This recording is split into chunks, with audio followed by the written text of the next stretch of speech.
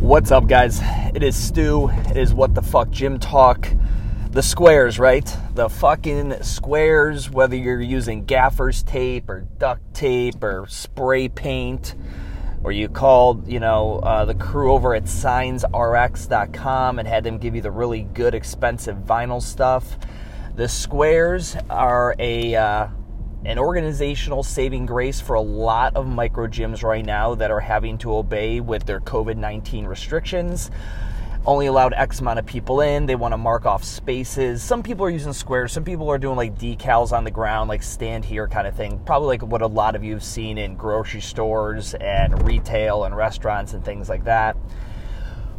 But, a lot of the questions I've been getting surround the squares because, whether you're familiar with it or not, we do a pick your spot model at Urban Movement, meaning you have to reserve a class, just like any other boutique fitness facility, but you have to reserve where you're going to be in that class, right? Our model is primarily, it's not 100%, but it's primarily an in-place model. Meaning you pick a spot on the floor at Urban Movement. We have a dedicated square there. It's the broken box logo that we have with our brand. And yeah, that's where you pretty much operate from the majority, like 90+% of the entire class. You're in that square or that box. So I did this at Urban. I made a vlog on it. I had a bunch of content leading up to it, like that I was going to do this and why and all this. And you guys don't get it. There's a lot of ridicule. Like, any of you guys who like my stuff, my content, and you generally do enjoy it, you probably have some kind of a positive feeling about me and the stuff that I do, maybe. You wouldn't believe the amount of people that literally shit on me. Like literally shit on me, sent me DMs, or they're local here in Charlotte and said it to my face that this was fucking stupid. I'm an absolute idiot. This isn't gonna work. You're dumb. And then I get to sit here, in a COVID-19 world where everyone's now doing squares, and I just get to sit back and, tell you to fucking eat my dick. Like, look at me now, motherfucker, right? Like, it's been funny to see the script flipped on this, but I do want to talk about this because I get a lot of DMs on it and asking about the logistics of it, and I don't recommend an in-place model for a CrossFit gym, and here's why. If you want to run an in-place model as a CrossFit gym, you've got to realize there are so many elements of that training methodology that are going to have to change. You can't have people running to a pull-up bar and, a pull-up rig and back to their spot. You can't have them going to a handstand push-up wall and back to their spot.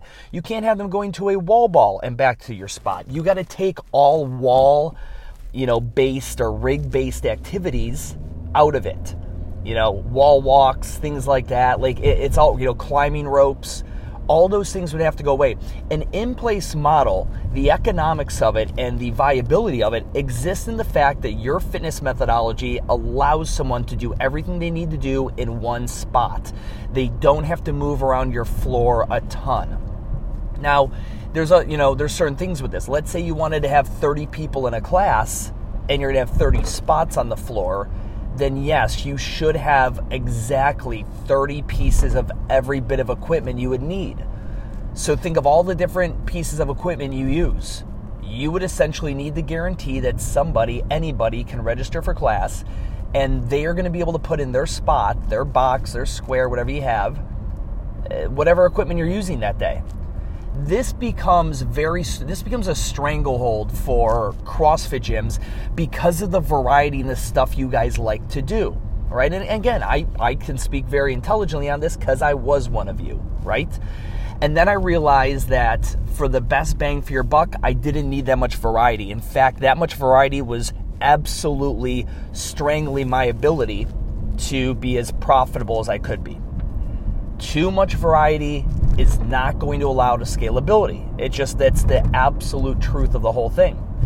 And when I go to, when we're looking at, doing the franchise model with Urban Movement and, starting to, talk to people about applications and whether it'd be a good fit for me to retrofit their CrossFit gym that they've become, less, they're no longer crazy about that brand or their model anymore, and they would like for me to convert it to an urban movement like what I did from CrossFit South End to Urban Movement. One of the biggest questions I have to start having with them is their true belief in training methodology, and do they believe that, would they be able to truly sell a product that got rid of A, B, C, and D?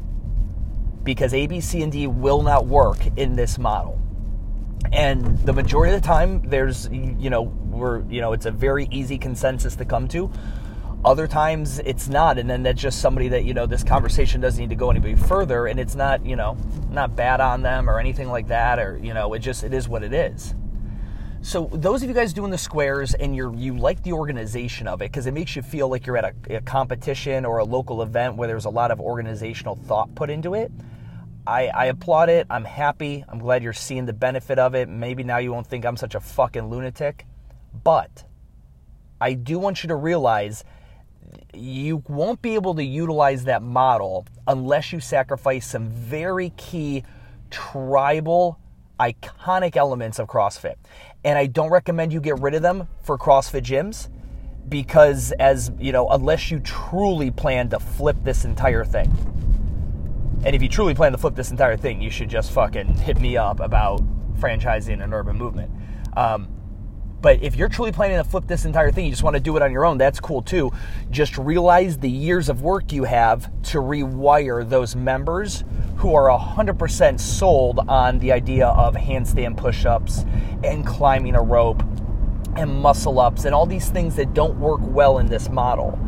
And I would highly suggest you look at the tape that you have on the floor now during COVID and maybe think of it in a way of how can I organize the class better, in not a permanent footprint because of the variety. Again, if you're a CrossFit gym, you get to have these crazy cool variety in workouts, which is awesome. But it won't allow for like permanent structures. Like you would not want to invest the money in having Signs RX come down and vinyl, decal your entire floor. Because then you'd think of, one where you're like, oh, fuck, but then we can't do this workout. Or, oh, shit, we can't do this. Or the open happens, and now all these lines don't make any sense. You're going to want something way more temporary. I've never used it, but I've heard a lot of good things about gaffer's tape. I don't even know what the fuck that is. But apparently gaffer's tape is way less expensive than the vinyl stuff. And it's just way easier to put down and pick up. So, I don't know, maybe look into that. It's so permanent for urban, the next the future locations, and we'll probably go through a company called Play, Plae, really high-end rubber flooring company out of Georgia, I think it is. And they'll do custom prints. So we'll have this like custom printed out rolled rubber. So when it rolls out, the lines match up perfectly and it'll just look good. Because those decals I got from Signs RX, guys, they're fucking amazing. They really are. And Rob came out and he fucking installed them himself. He's the owner. Dude was great. But they're not going to last forever. Like we can already get cracks in them. Like they're just, again, it's vinyl and it's heat and it is what it is. So it's not, aesthetically, it's going to have some wear and tear over the years and you have to constantly keep replacing it. So I recommend a permanent solution.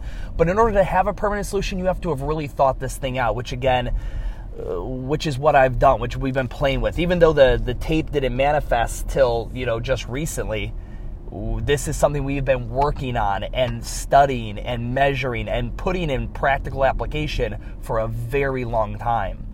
Because I want my model to be this crazy efficient machine. I am willing to sacrifice the creativity and the fun of a workout to maximize efficiency for the metrics that are important to me as a business owner. And if that sounds like something you're down with and you've been looking around and, liking what I've been doing and you try to copy it every which way you can, it just never feels the right way or it doesn't fit, I would highly recommend. You are my absolute avatar of who I might want to retrofit their CrossFit gym into an urban movement. Feel free, shoot me a DM, let me know that you're interested, and we can, at least begin that conversation to see if it's a good fit. So, guys, those are my thoughts on the boxes and what we're all doing with COVID. Again, I really hope you realize that if you're a CrossFit model, do not think about this as a long-term methodology play unless you're willing to sacrifice a lot of the training movements and methodology associated with probably the status quo that you've been putting out. So anyway, any questions, hit me up. Talk to you guys soon.